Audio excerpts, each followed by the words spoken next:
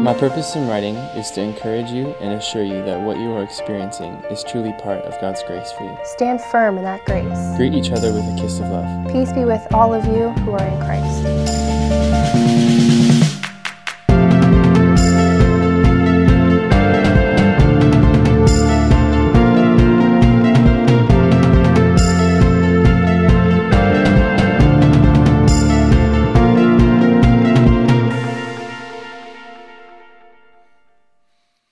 Hi, I'm Steve. I'm a fantastic teacher. You know, I don't say that about myself. Others say that. Just want to greet those of you that have joined us online. Apparently about 800 of you join us live on the weekends now, and we're excited that you're here. We want to also greet the church inside, those incarcerated in all the different prisons where Cornerstone has community groups. And let's all get our Bibles open to 1 Peter chapter 2, where we're studying a letter written by the second most famous person in the New Testament. The second most famous person in the New Testament is Peter. Who's the most famous person in the New Testament? Jesus. You got that one. If you said Jesus, that was right.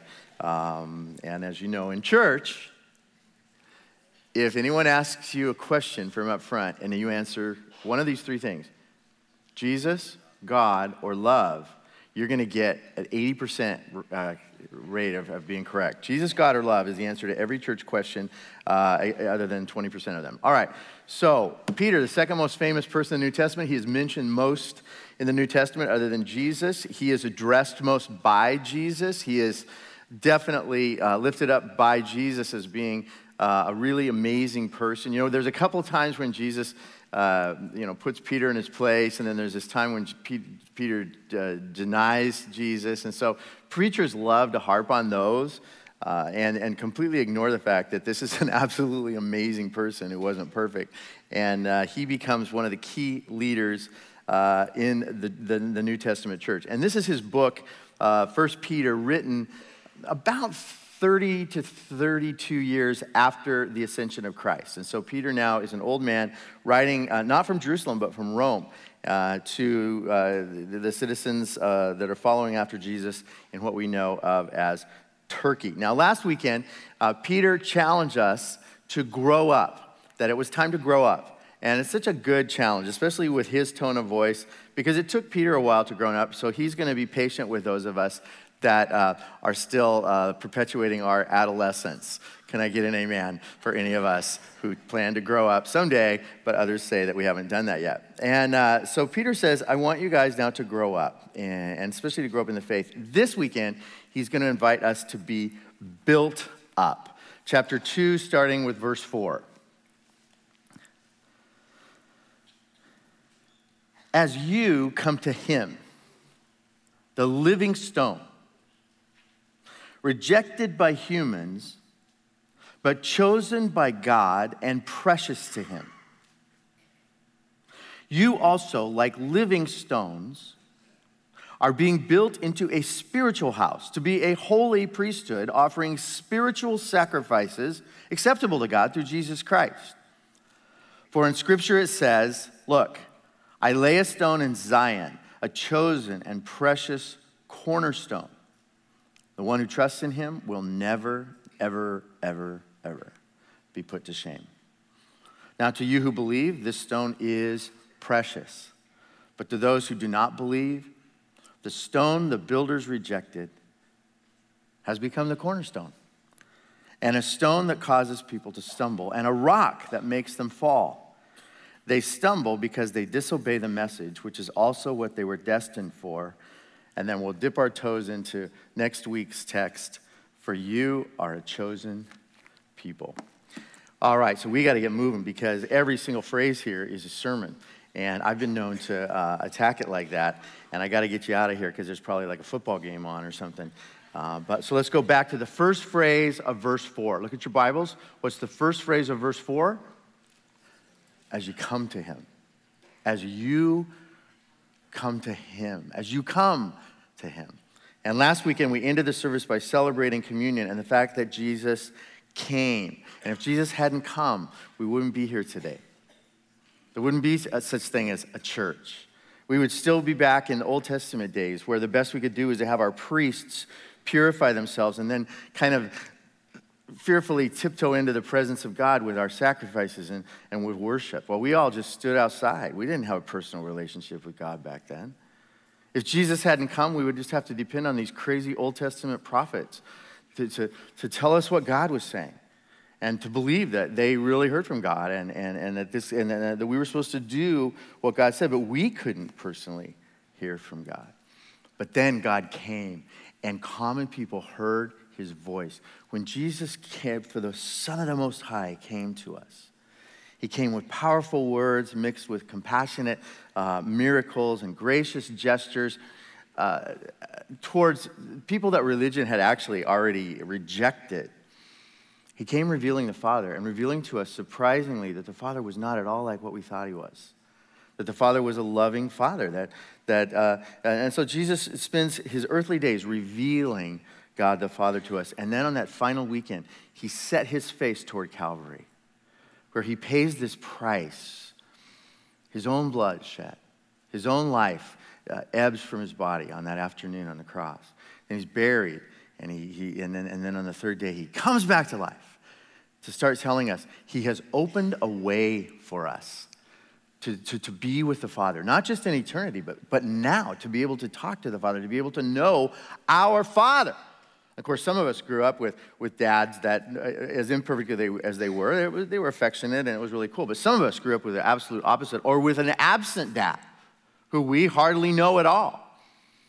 So the thought of being able to know God in this way is so appealing to us. And that Jesus drew near us, or drew close to us, is just such a wonderful thought. But now Peter reverses it, and he says, well, since that happened, you should be drawing close to him. He drew close to you, and he's standing right there, and yet so many in the world just go right by. And they're just like, I don't, maybe later, maybe I don't know. And I just find that so crazy that we have this opportunity to draw close to the Father through Jesus. And how logical it is for us to do that. To say, Jesus, I have not got this whole thing figured out. I don't know if it's Adam and Eve or monkeys. I don't know if it's Noah's Ark or that's just a story. I don't know if Jonah really got, I don't know all that. I don't know. But I believe you came, and I believe you're real, and I believe you're going to help me sort that out. You're going to help me sort that out because you created me, and you're the one who loves me. You're the one who came. You're the only God who came. And, when other gods in the Old Testament would come, they would hit you with lightning, and you sacrifice your children to try to appease them or get them for your crops to grow, for Pete's sake. But this God comes, he sacrifices his own son. What a wonderful thought. We'd be foolish not to try to draw closer to Jesus. So Peter writes, I'm assuming that you're coming to him, is what he's saying in verse 2. As you all come to him, the living stone, he calls Jesus. A living stone. That's an oxymoron. The stones aren't organic. And yet Jesus is a living stone. And guess what? He's going to make you into living stones. And that's not possible either. God does the impossible. He says, as you come to Jesus, the living stone, something energizes.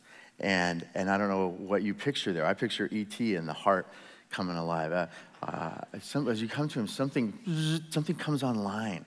And you're like, wait, what? I'm alive. And the closer you get to Jesus, you find life. We intentionally engage with a God who is alive, a God who was dead and is alive. And then as we engage with him, our deadness comes alive.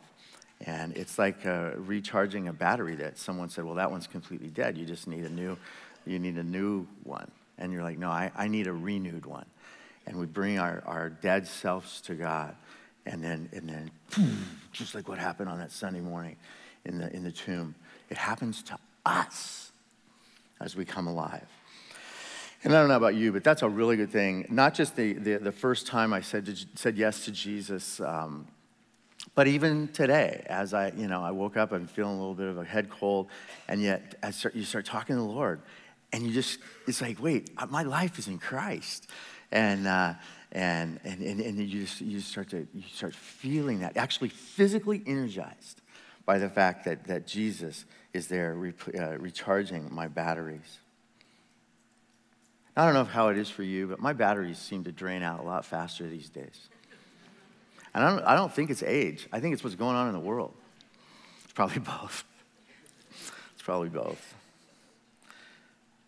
But man, if you look at Washington, D.C., or what's going on a global scale, or you think about Sonoma County, I'm still thinking about Vegas and Houston. It's almost like, it's just like, and we're just standing in the ocean and the wave sets are just hitting us. And you can't even get up before the next one hits. And it just seems like this has been an awfully long wave set. But Peter says, I got good news for you. Here's what I want you to do. I want you to come to Jesus and let him recharge you. So good on you today for joining us in church or for joining us online, because you seemed to have known that was important. It was a beautiful fall day. But you seem to know, I need to recharge. I need to be with the body of Christ. I need to be with the Lord. Come to Jesus. And then Peter says, he is precious. Look at that word in your Bible. The living stone chosen by God and precious. Jesus is precious. There was a preacher in the UK, he actually, mainly in London, but all over, and he became world famous. He started preaching when he was 16 years old. His name is Spurgeon. You ever heard of Charles Spurgeon? A very famous preacher in his day. And his first sermon was as a teenager, and his first sermon, he writes later, was from this text, 1 Peter 2:7, that Jesus is precious. And he later said, I couldn't have preached any other sermon. Actually, these are his words. Christ was precious to my soul. I was in the flush of my youthful love for Jesus. I was infatuated with Jesus. I just couldn't be silent when Jesus was so precious. See, this isn't a kid who has found religion. This is a kid who has found Jesus. That's two completely different things. I was just so in love with him. When I said precious, and then in that sermon he recounts, he asked the congregation a simple question. Can you imagine a teenager standing before you preaching, and the Holy Spirit is speaking to your heart, and then he turned to the congregation and he asked them this question, is Jesus precious to you? Yes or no? Is he precious to you? Because they could see that Jesus was precious to this young boy. He was on fire. But is he precious to you? And that question has, I want to say haunted me this week, but it didn't haunt me at all. It embraced me this week. It hugged me this week. It held me this week. And is he precious to me? I told the Lord many times this week, you're precious to me. Pastor Steve Ingold is home from Israel. He took a group on pilgrimage. And I love listening to Pastor Steve pray. Because one of the things he almost always says when he prays is this phrase, Jesus, we adore you. I've never heard a man pray like that. Jesus, we adore you. Oh, I love that word. It's like, Jesus, you're precious. You're wonderful. And in our prayer even, the way we address God, instead of, hey, God, I want this, I want that, or hey, God, I'm sorry for this, I'm sorry for that, hey, God, please, it's just like, hey, can we just start this conversation by just saying how precious you are? People know if something's precious to you. You don't have to tell them. They know. Like your fiance, your precious, he was your boyfriend. And then, you went out to dinner and he was acting really weird and awkward and whatever. And you acted like you didn't know what was coming. And then he opens this box and you're just like, this is awesome. I really want to marry this guy. You proposed to him 3 times already. And he's old-fashioned. He's old-fashioned. And then, on goes the ring. And it's weird because the ring actually has weight. It's like, wow, thank you. And he goes, yeah, the cubic zirconiums are just, no. It's like, wow. And what's interesting, the ring has weight, but somehow it lifts your hand up. I don't know how it does it, but you're just like everywhere you're walking around. What? Why? Because everybody knows how precious he is to me. You know, I was thinking about this wedding ring thought, and I remembered Bryn and I, for my birthday, I just turned 60. So we decided, to celebrate it with some rock stars. So she always takes me somewhere on my birthday because I'm a selfish person, and my birthday needs to be special. And the only person I want to be with actually on my birthday is my wife. And so we went to see U2 play in Phoenix. And we could have gone to Levi Stadium, but no. So we went to, but then, you start to spend that money and you're like, well, let's not just go to Phoenix, let's do something else. So we went to Sedona as well. And if you've been there, it's really cool. It's even cool for Christians. And, because actually God created it, it's awesome. But, so we were there in Sedona. Tyler, our youngest, and Kelly went along with us, and we were going to the place. Actually, there's a place where in the 1980s, a bunch of really freaky New Age people gathered for a harmonic convergence. And if you don't know anything about that, you'll have to Google it. I don't have time. But it was just a crazy New Age event and so there's this one place called the Vortex where a lot of them thought that's where heaven was going to meet earth or center earth was going to, I don't know what was happening there, but they stood in circles and harmonically converged. So anyway, we were going to go to this place because it's actually an extremely beautiful place. And so we go, and we're just getting out of the car in the little parking lot, and we had been hiking early in the day, so my hand was swelling a little bit. And I noticed this, so I was pulling off my wedding ring so that, I could just put it in my pocket, and then later in the day, you'll get it. Someday you'll be 60. But anyway, off comes my ring, and it goes flying. And this is the most precious possession I own by far, because it represents the most precious person in my life. Okay, you get it. And I've had this for 38 years now, 37 years now. Yeah.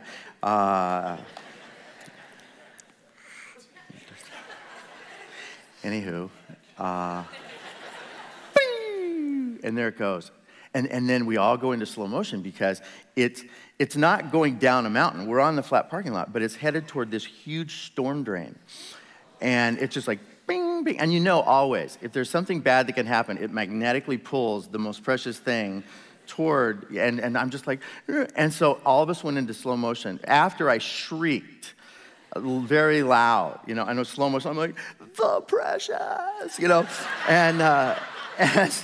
and so everybody dove toward it, and then right at the edge of the storm drain, it just rolled, and then it just went, boop, and it was fine.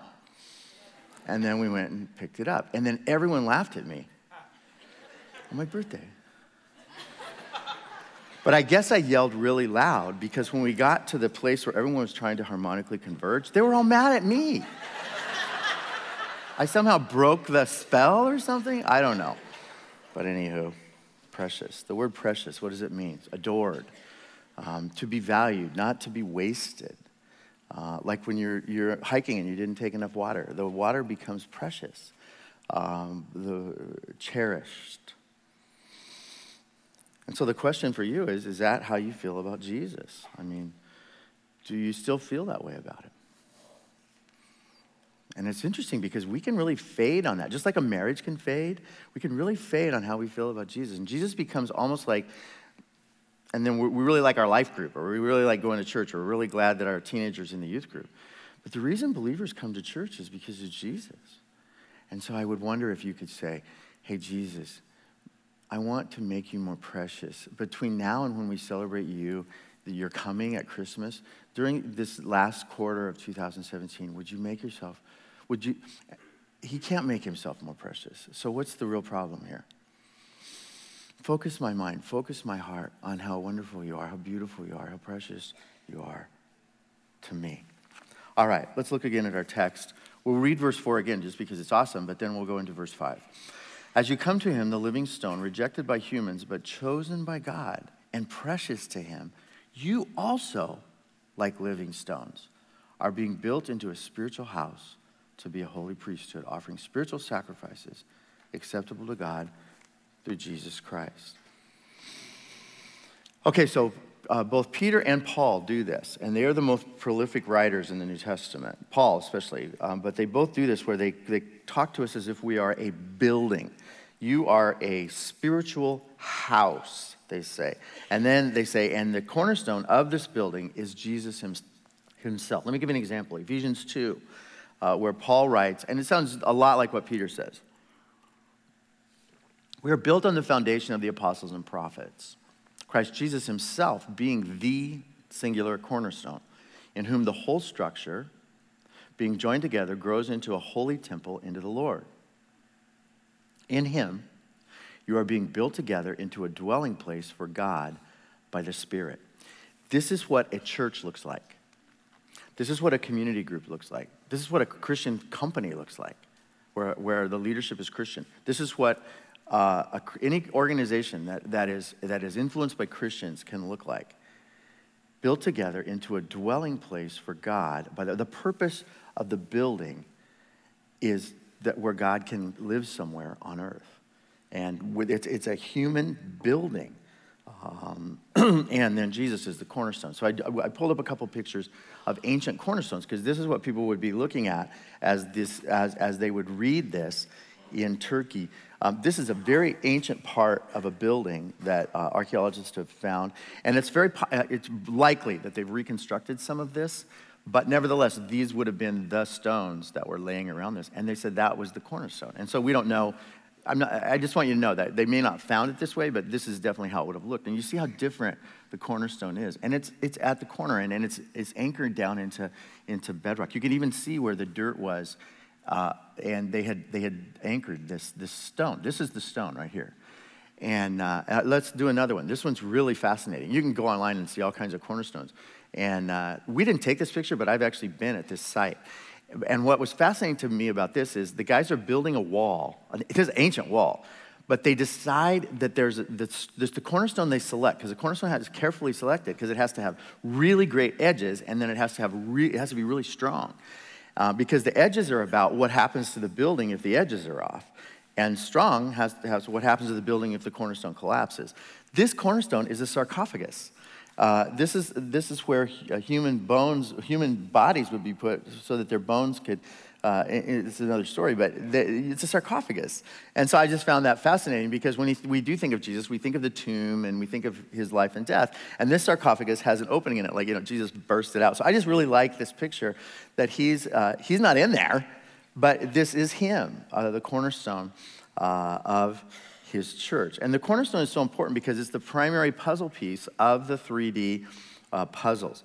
So you go all the way back to the Old Testament. Isaiah, then Jesus quotes Isaiah, Peter quotes Isaiah, Paul quotes Isaiah, the Psalms, David writes this. All of them said that Yahweh himself was going to select the cornerstone, because Yahweh is the master builder of his church.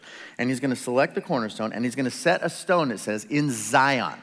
Now, Zion is just another name for Jerusalem, but it's also a name for God's people.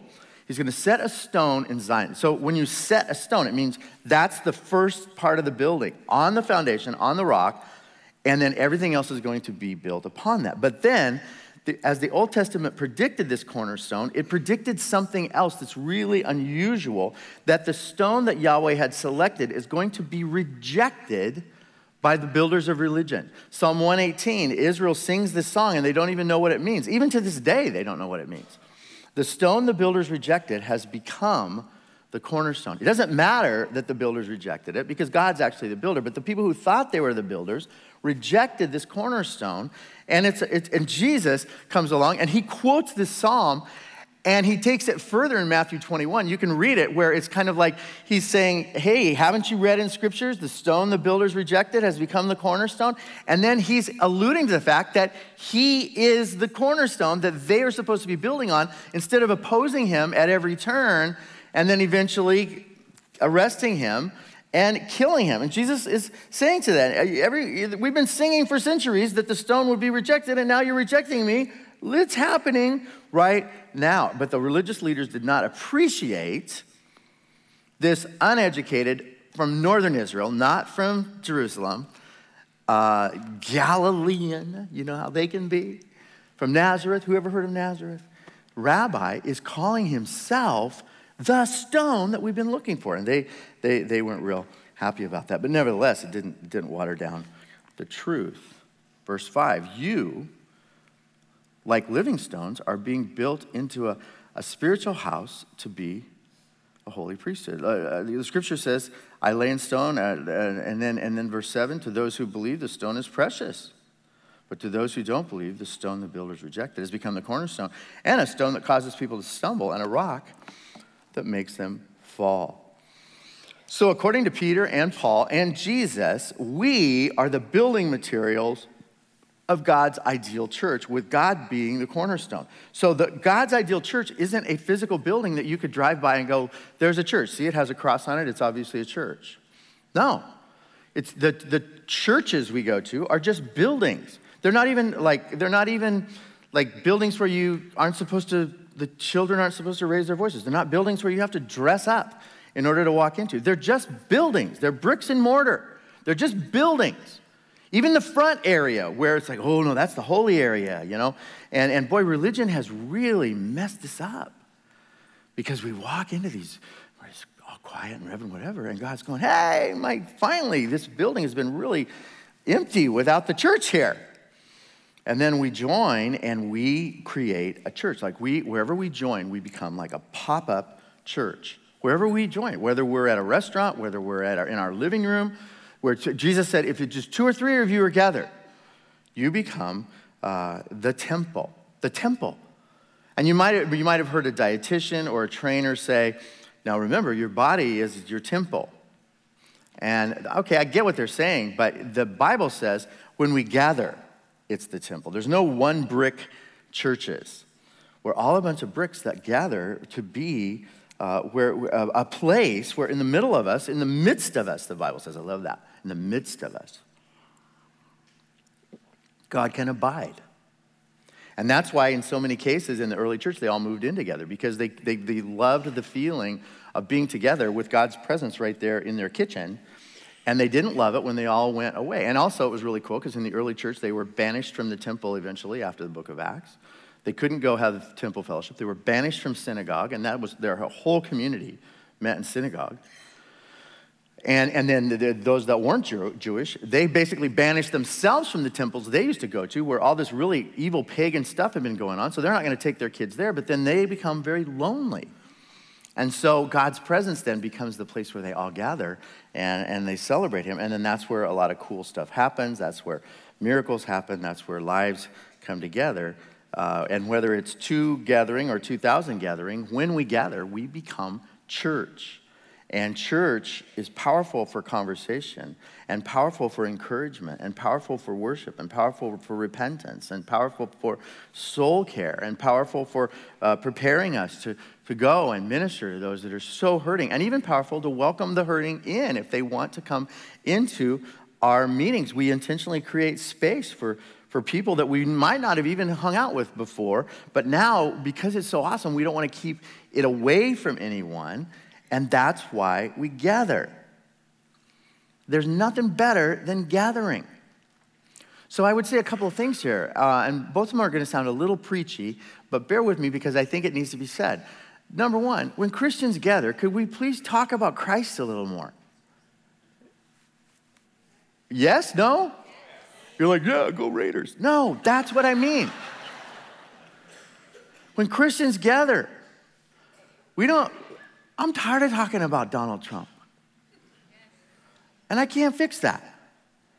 And I'm tired of talking about all other, and then there's stuff we do need to talk about, like our next trip to Sonoma County. But when we gather, what feeds our souls is conversations about Jesus, what he's done for us, what he's done for us in the past, what he's doing for us right now. But you know what's weird? I get together with Christians who never bring up Jesus. I'm talking about pastors. What is our problem? We need to bust the seal on that one and just start talking more about the one who is precious to us. That is, if he is precious to us. Interesting that. Because if something's precious to you, you talk about it. So when we get together, let's have conversations that are energizing. It doesn't mean that every single thing you talk about has to be the Lord Jesus, but definitely broach the subject for Pete's sake, especially when you're with other Christians. And you know what else? Talk a little bit loud so that the people at the next table can hear you. And then tip generously. Also, your testimony is attached to the tip. So that was my first preachy little thing. Is that okay that I preach at you guys? All right. Well, then change your lives. Get on it. Let's go. Come on. All right. Here's the second one. And this is for the people that are watching online. You ready? I'm going to get a little preachy. We are gathered in 5 locations this weekend. And if you were within driving distance of one of those locations and you chose to stay home, I hope it was for good reason. Because you missed something very important. You're getting excellent teaching here. I got to quit talking like that because people don't know me think, he's got a problem. I do have problems, but that's not one of them. Anyway, why didn't you join us? I have a suggestion. Next weekend, just pull anything on. You should see how some of the people are dressed here. You don't even have to comb your hair. You don't. Pull something on and come on over to one of our 5 campuses. And you could do this like live. And you could be here and you could fellowship. There's nothing like what's happening in these rooms. And I get it, like you're traveling on business or whatever. But if you're constantly just staying home when you could have come, and your children, like, I get it, it's a lot easier to stay home, but do we always do what's easier? What kind of people have we become? Get in the car, bring your kids over here. There's children and there's teenagers in these buildings that are having the most amazing Christian fellowship. And guess what? That's not fellowship they're getting during the week. So anyway, end of little sermonette. Hope that's okay. If it's not, deal with it. All right. Because here's the deal. We are not a church unless we gather. We are not a church unless we gather. All right, let's keep thinking about ourselves as rocks and stones because my time's going to run out and I have just so many things that I sat with this week that were just powerful to me. Think of yourself as a rock or a stone. Think of yourself and you're a stone and you were quarried. You're not just a rock because you're quarried because you are going to be a building block for a building God is constructing. So you're a stone. Are you a stone? Are you thinking of yourself that way? Okay, now you're a living stone, but you're a stone. And thinking of himself as a rock would not have been difficult for Simon Peter since Jesus basically gave him his Christian name. He said, Simon, that sounds good, but I think of you more as Petros. I think of you more as Cephas. I think of you more as Rocky. You're a rock. You're going to be a rock. And when he gave Peter that name, Peter was anything but a rock. And so even, the sons of thunder that were his business partners, they were like, I don't think Jesus knows this guy very well. But Jesus called out what he saw in him, just like he called out what he sees in us. So Peter the rock now starts growing into his new Christian name.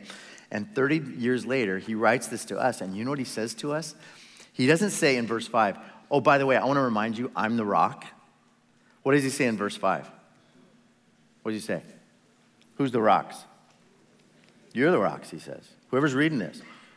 You could be a living stone in the building. You could go out during the week and you could stand for Jesus, sometimes completely on your own.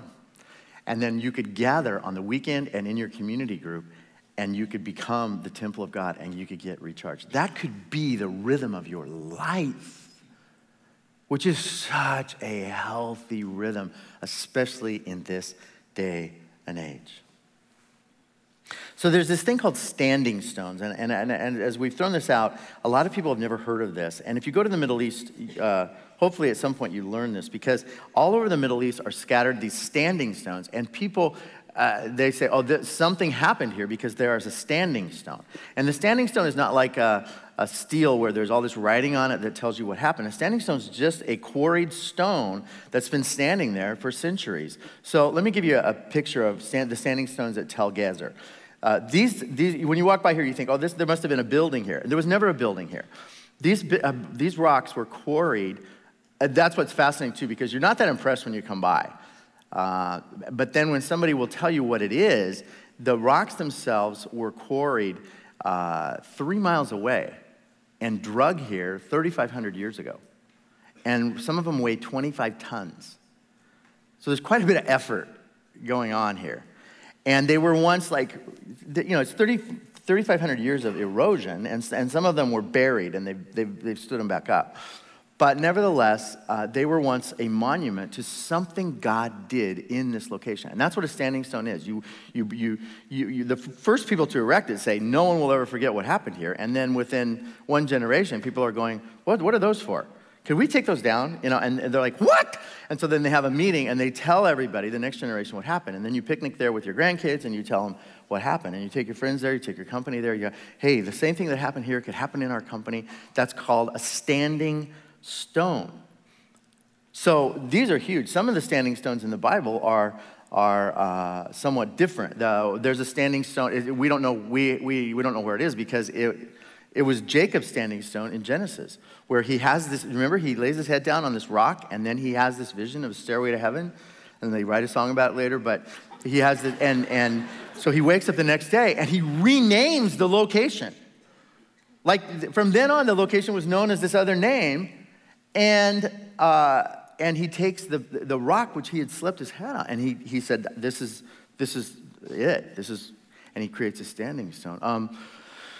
Joseph, Joseph, when they crossed, the children of Israel crossed the Jordan River at flood stage, and then they all said, how are we going to cross? And God said to Joshua, just tell the leaders to go down and wade into the water like they're just going to cross, and then watch what happens. And so the leaders went, all right. And they went down, and they took their most valuable piece of furniture, the Ark of the Covenant, and walked right into a river at flood stage, and then the water stops way upstream. And it ends up being the children of Israel walk into the promised land on dry ground as confirmation to them that this is God's promise for them, because there was no bridge. There was no way to get across. And you're talking about men, women, children, old people, cattle, and they're kind of tired. They've been walking for 40 years in the wilderness. And so they walk into the promised land. And then they get to the other side, and Joshua goes, we gotta set up standing stones here. And so he sends the leaders of the 12 clans of Israel down into the riverbed, to go back, and they're like, when's the water coming, And they go back, and they're there to grab the largest standing stone that one man could carry, the largest stone from the riverbed, and they create a standing monument. To what? God gave us this land. God did miraculously provided for us. God did this. And then the next generation, the next generation, the next generation. The idea is that mom, grandpa, aunts, and uncles pass it down. And I think standing stones are a great idea even today. Whether you actually set up a stone or not, or whether you just have these locations that are places where God spoke to you, God did something, your life pivoted and was never the same, and you go back there either by yourself to contemplate that and to just slow down long enough to sit and look at it for a little bit, or you actually take people with you that are special to you and say, I want to take you somewhere where there's a really great thing that happened in my life. Let me give you a couple of examples, and then I'm going to challenge you to write down where your standing stone places are that you're going to return to before the end of the year, at least one of them. All right, so one standing stone for me isn't a stone at all. It's a tree. It's a huge redwood tree. It's probably 15 stories tall. This is the exact tree, and that's me at my age standing there. But when I first stood at this tree and asked God what in the world I was doing in California instead of Colorado, I was 17 years old. And so this tree stands as a monument that I've been going to since I was 17 years old to talk to God. Now, I don't go to talk to the tree. There probably are some in Santa Cruz County that talk to this tree and know his name. I don't. I think I go and I think of the one who made this tree. And I think of the permanence of this tree, because it's survived fires, it's survived all kinds of stuff. And then I sit there and think about God's permanence in my life and God's direction in my life. So this is the spot where I said, God, I hope this is where you wanted me. Now I'm in Santa Cruz. I don't know anybody, but here I am. And this is the spot where I came back and said, I met this girl, and I talked to the tree. And, if somebody came down there, they're like, he's lost it. But I would sit there sometimes and just read my Bible, and there was just something about this place. This is a place where I said, I've got a job offer in a place called Dublin. I don't know where Dublin is. Should I go there? And so this is a very special, and since it's 60 miles from here, I do return to this place. And I've taken my children to say, I want to tell you about how I was as a teenager and how God can speak to you into your heart. Okay, so this is the only picture I have of any of my standing stones. I have others, though. I've lived in the Tri-Valley for almost 40 years now, and So like that first home that Brenda and I came home to in Pleasanton, we rented this house from this guy that felt sorry for us, so he cut the rent in half. And so we lived in this cute little house in Highland Oaks. And it was great. We came home as newlyweds, but we suffered great grief there as well as great joy, Our great joy, we brought Andrew home to that home, our firstborn, but our great grief was before Andrew was born. We lost a child in that home. And so there's both, but I never am in that part of Pleasanton, but what I take 5 minutes and drive by the house, and sometimes I'll park across the street and I'll just talk to God about that stage in our life, or the home in Livermore where Cornerstone was launched, or the Shrine Hall where Cornerstone had its first Sunday, and every Sunday after that for like 11 years, where we didn't need an auditorium. Somehow we grew to be 2,000 people without owning an auditorium. And that's crazy. But we were the auditorium. We were the church. And when we gathered in that Shrine Hall and we mopped the floor from the cocktail night the night before, and kind of, it just, within minutes, that room became church. And God worked miracles in that place. So then God gave us this place, and if you're online, I'm talking about the Livermore building, and we said, well, the 580 is like the Jordan, and so we all walked across the bridge, the overpass, just like the children. We thought, we're the children of Israel. It was just so awesome. And we walked in here, and everybody just started celebrating. And we sang for about an hour, and then I preached for a couple hours, maybe 3, I don't know. But this place then became a standing stone to so many people who have given their hearts over to Christ in this room or in these other rooms. So this building is your standing stone. Maybe it's not yet, but it's going to be. Because you're going to write in your Bible a month from now, I gave my heart over to Jesus Christ. Livermore, California. And you're going to hope that nothing ever happens to this room or this building because it becomes so special to you. So you're tracking with me, right? All right. If you're not, what's wrong with you? What are your standing stone places? I want you to write one of them down. I literally say, it's this place, or maybe there's 2 or 3.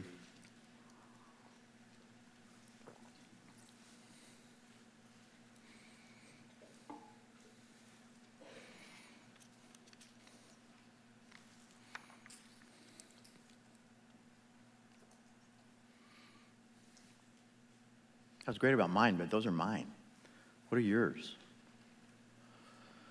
Because I want you to carve out time to go visit one of those standing stones. If it's nearby, that'll be easier, but if there's one that's super important to you that's in another state or in another location, and there's any way to get there, God will meet you there. God always meets us in those places. There are holy places. What's interesting is your holy place and my holy place are different. I know if I really am confused, I got a 1-hour drive to Scotts Valley, California, and I can sit under a tree and usually sort things out.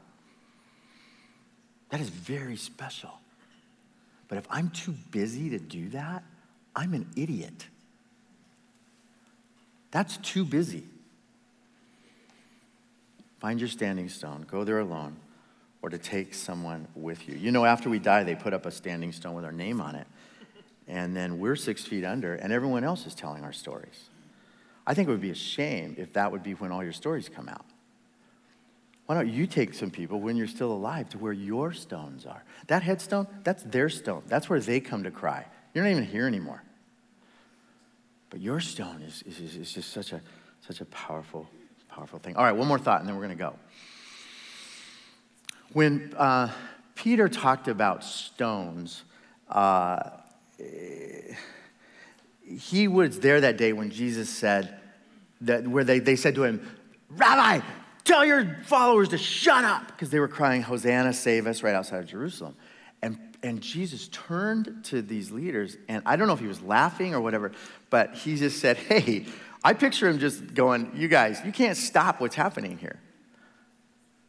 A true movement of the people, especially one that's anointed by God, you can't stop it.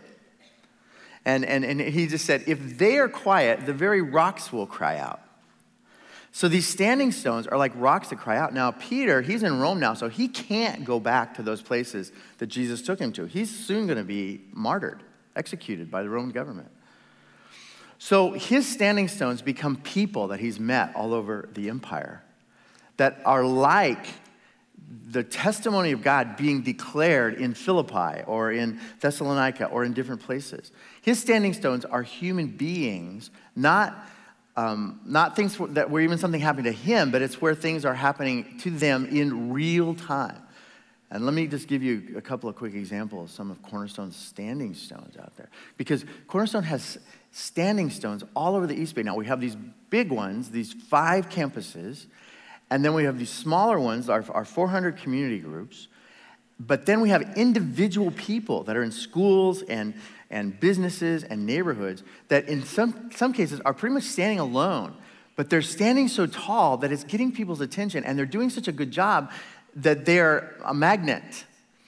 And so let me just give you a couple examples. Out in Brentwood, we have Brian and Rebecca Hart, this family who have just started adopting girls that nobody else seemed to want. And so now they have 5 daughters. And that's their family. And they have fostered so many more. And so in East Contra Costa County, among Christians as well as those that are just good people in the foster care community or CASA or what, they know the Harts. And they know they go to Cornerstone, and they know they're Christian. And the Harts stand as a standing stone. And it's what is their message? God loves the orphan. God loves the person that no one else wants. God loves girls that could be out there on the streets. Right? So it's so powerful. I was talking to our youth team, our middle school group, leaders, and I said, I'm going to preach this. Tell me about it. And they go, oh, and they all agreed. Mariana Carmone.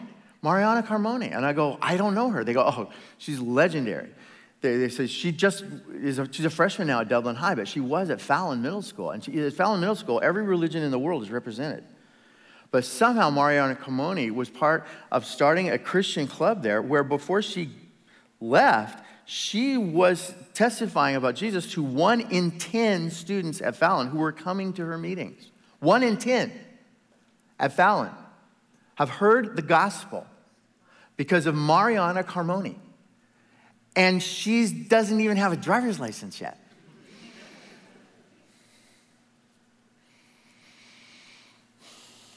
I was thinking about Jehan in Danville. Jehan in our Danville congregation. Now, on the weekends, Jehan is one of the stones that makes Danville happen. But during the week, as soon as the fire started raging up in the north, he just got in his car. He didn't ask anybody, for official Cornerstone. He just figured he was official Cornerstone. And he got in the car and he started assessing, and he just started going back and forth and taking people. Okay, here's what they need now. Okay, well, wait. 2 days ago they said they needed this, but now they need this. Well, here's what. And all 5 of our congregations now are totally active. I mean, you could go and help us, or you could give to help us, but you've given $80,000. Because you want to fuel that. But you know what? What's really cool is I think your next step with Jesus is going to be, give more, but also start serving more. And maybe that particular thing won't be but we've got guys in Houston that they just flew to Houston. And they're still helping out down there. I just got a video from a pastor in Houston that we'll show you at some point. It's powerful. Lone Star Cowboy Church in Houston said, thank you, Cornerstone. Here's what your money did. So I'm just saying, in the old days, everyone knew the stories. Those days are over. America is not Christian anymore, especially the Bay Area. So we have to stand as the stones, in some cases in isolation. And we have to bravely say, here's what God is about, and here's what Jesus is about. And you may think that a Christian is this angry person who hates gay people or something. I don't know. Maybe you've been stereotyped. But the best way to attack a stereotype is by being different. And, this is where we stand. This is what the Bible says, and this is who we are. And the number one thing we communicate is the love of Christ for his world. And we live in a broken world, but you know what? If enough of us are standing and then enough of us are gathering during the week and on the weekends, we really will repair the fabric of the East Bay. It really can happen. Groups smaller than us in history have changed history. Read your history. You don't need 10,000 people to change history. We have 10,000 people, but groups smaller than us have done great things. And you're going to do great things well as you take your next step with Jesus. Father, we come to you now saying thank you so much for calling Peter the rock before anyone else saw it. And thank you so much for choosing me. Thank you for choosing the people in this congregation to be your representation in thousands of workplaces in the Bay Area. Father God, we're going to work on the things we can fix. And you can fix a lot of things. And we're going to focus on action instead of words. Father God, we pray that those of us that are way too much time on Facebook and the news and Twitter, help us to see most of that is wasted time. Most of it is. And help us to not waste our time, because time is the most valuable thing we have. Jesus, be our cornerstone now, we pray. In Christ's name, amen. Amen. All right, Lord bless you guys.